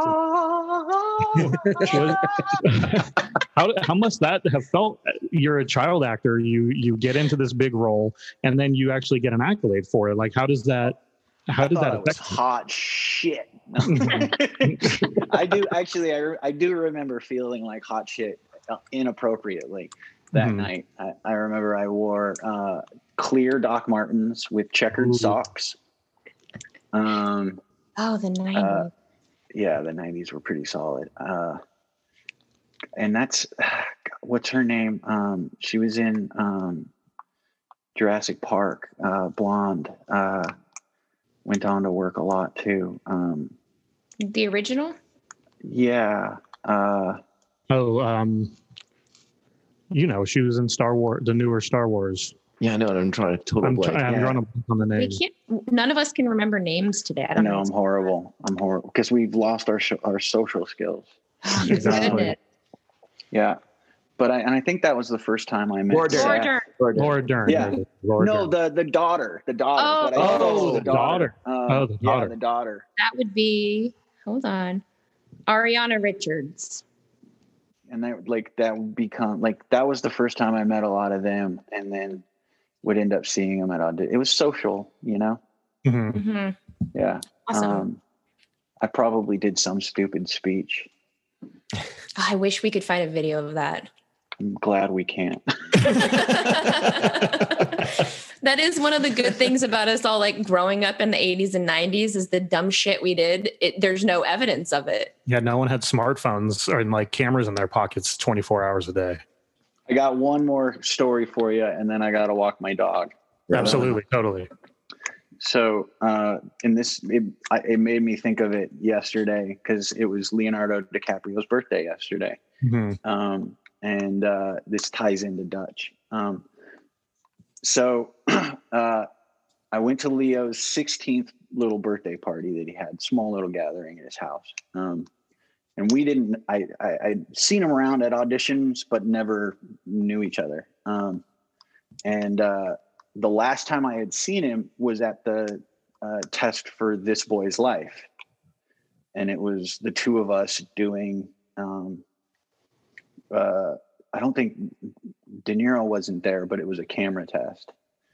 And I said to him, yeah, we met at the This Boy's Life test, He goes, yeah. I auditioned for Dutch. I was like, really? Oh, cool. Okay. Yeah. And he goes, I'm really glad I got the one I got.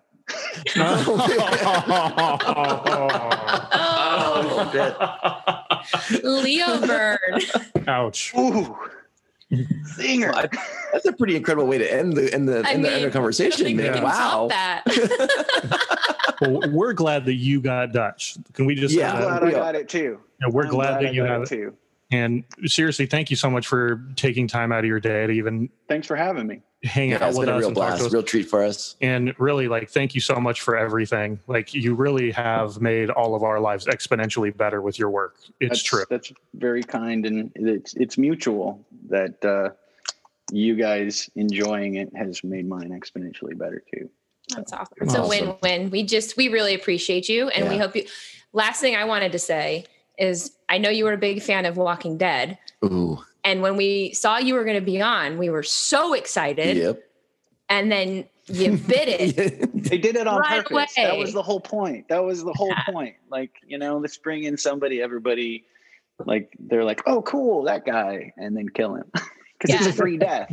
It was pretty brilliant. It was brilliant. Yeah, we were like, okay, cool. We're going to have him now. We get to see him now. And then, wait a minute. Whoa. Stop the clock. What just happened here? Like, that's not what we were here to. We didn't hope that happened.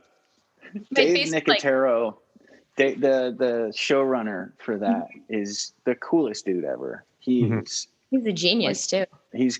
I'm so happy that he's found the insane success that he has through that, because that guy's a rad dude. He is dope.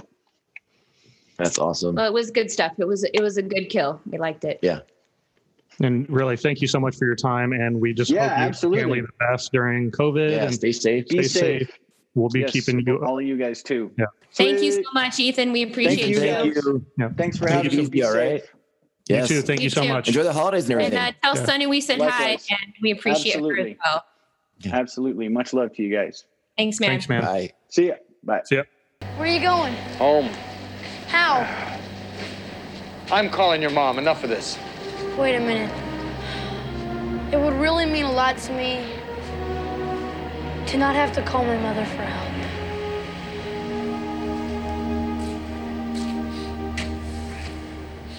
You remember this? I still owe you one.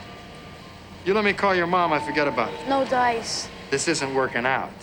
We're not masters of the highway. We were robbed by homebound hookers. Only because you fell asleep and I...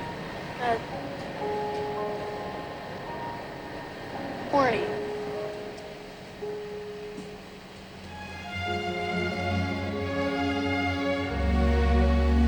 You did? Sort of.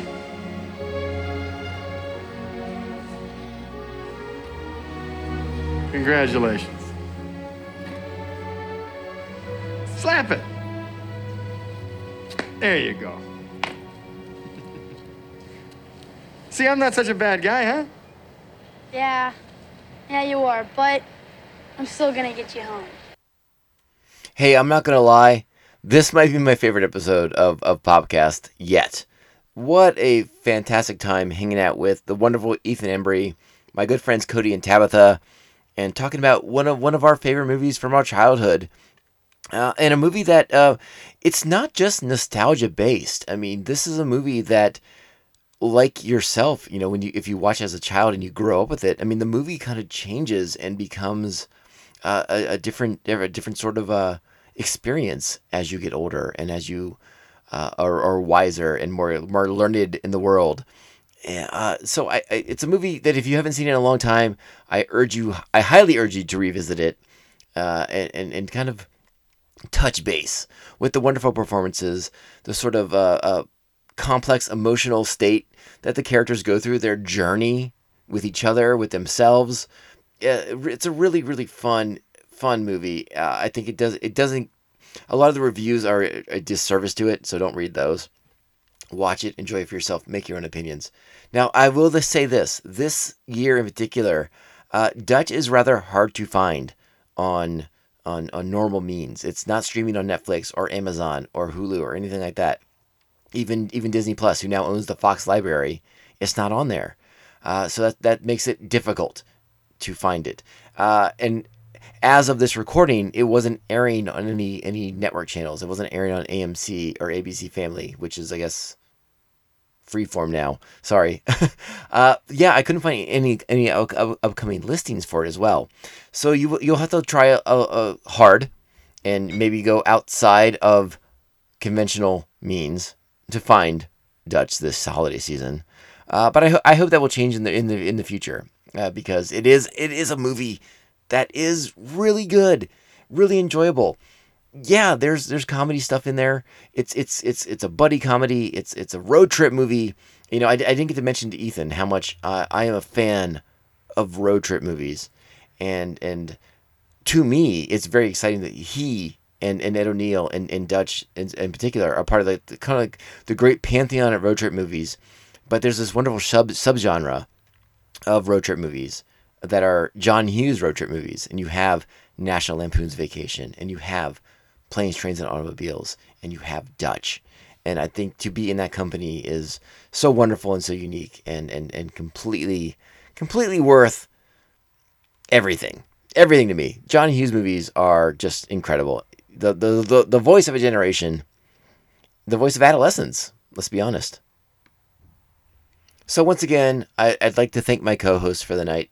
Thank you to Cody and Tabitha Thompson for taking time out of their day to do this. I know they were extremely excited, and huge thanks to Cody for making it happen. Cody and Tabitha are both insanely big Ethan Embry fans. They love his movies. They love his work. I thought I loved his work. They love his work, and then some. They are the best. And for helping set this up and letting me be a part of it for the podcast, man. Oh, what a great day. I hope everyone enjoyed the interview. So much fun. You know, a lot of Dutch stuff, which I thought was fascinating and interesting, but some other stuff too, because Cody and Tabitha have those deep cuts, especially Tabitha breaking out those deep cuts, and Ethan seemed to really enjoy that. So that was really, really good stuff. And if you're gonna listen to the end of the show, at the very tail end, you know, we wrap up with Ovechkin's proclamation. But after that's done, I'm gonna include a little something extra from before we started the formal interview with Ethan, when he seemed really excited to see what Tabitha was wearing. So I'm gonna share that as like a little bonus extra at the tail end of the episode. But before we can wrap up officially on Popcast, I do want to once again thank the amazing members of Poppin' Nation. Thank you so much to the Aspinall Chody, the Batman at Bay Park, Jeff Nail. He's the co-host of The Ringing Ear, a great music podcast I recommend. Thank you to Evil Circle, the evilest of all the circles, the Squid Master General, Mr. Brian Broussard, and the New Jersey Devil, Mark Wegemer. Remember, you can find this podcast on social media at Tomcast Popcast on Twitter and Instagram. Email me, hit me up with those diatribes, tomcastpopcast@gmail.com. If you're not already doing so, make sure you are liking, subscribing, following the show. Apple Podcasts, Spotify, Stitcher, iHeartRadio, Google Play. There's more. There's more than that. But if there's something we're not on, let me know what it is. I will make sure we get on there. Again, thank you all so much for listening to this. This has been a real treat for me. I hope everyone enjoyed the interview. I hope Ethan had a good time with us. He seemed to enjoy it, but I hope he did.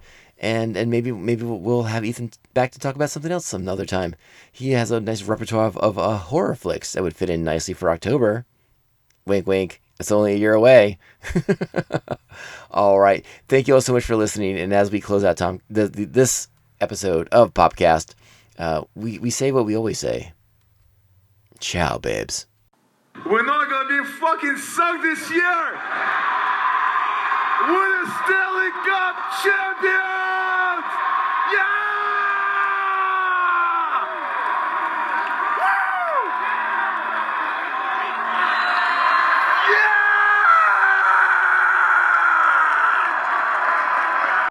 Are you wearing a Devil's Candy shirt, Tabitha? I am. What the fuck? I have that same shirt, Rob. Do you? I Oh do. man, Comedy Colors is like most of my wardrobe. They make the coolest shit. They really do. They really Yeah. do. It's good stuff.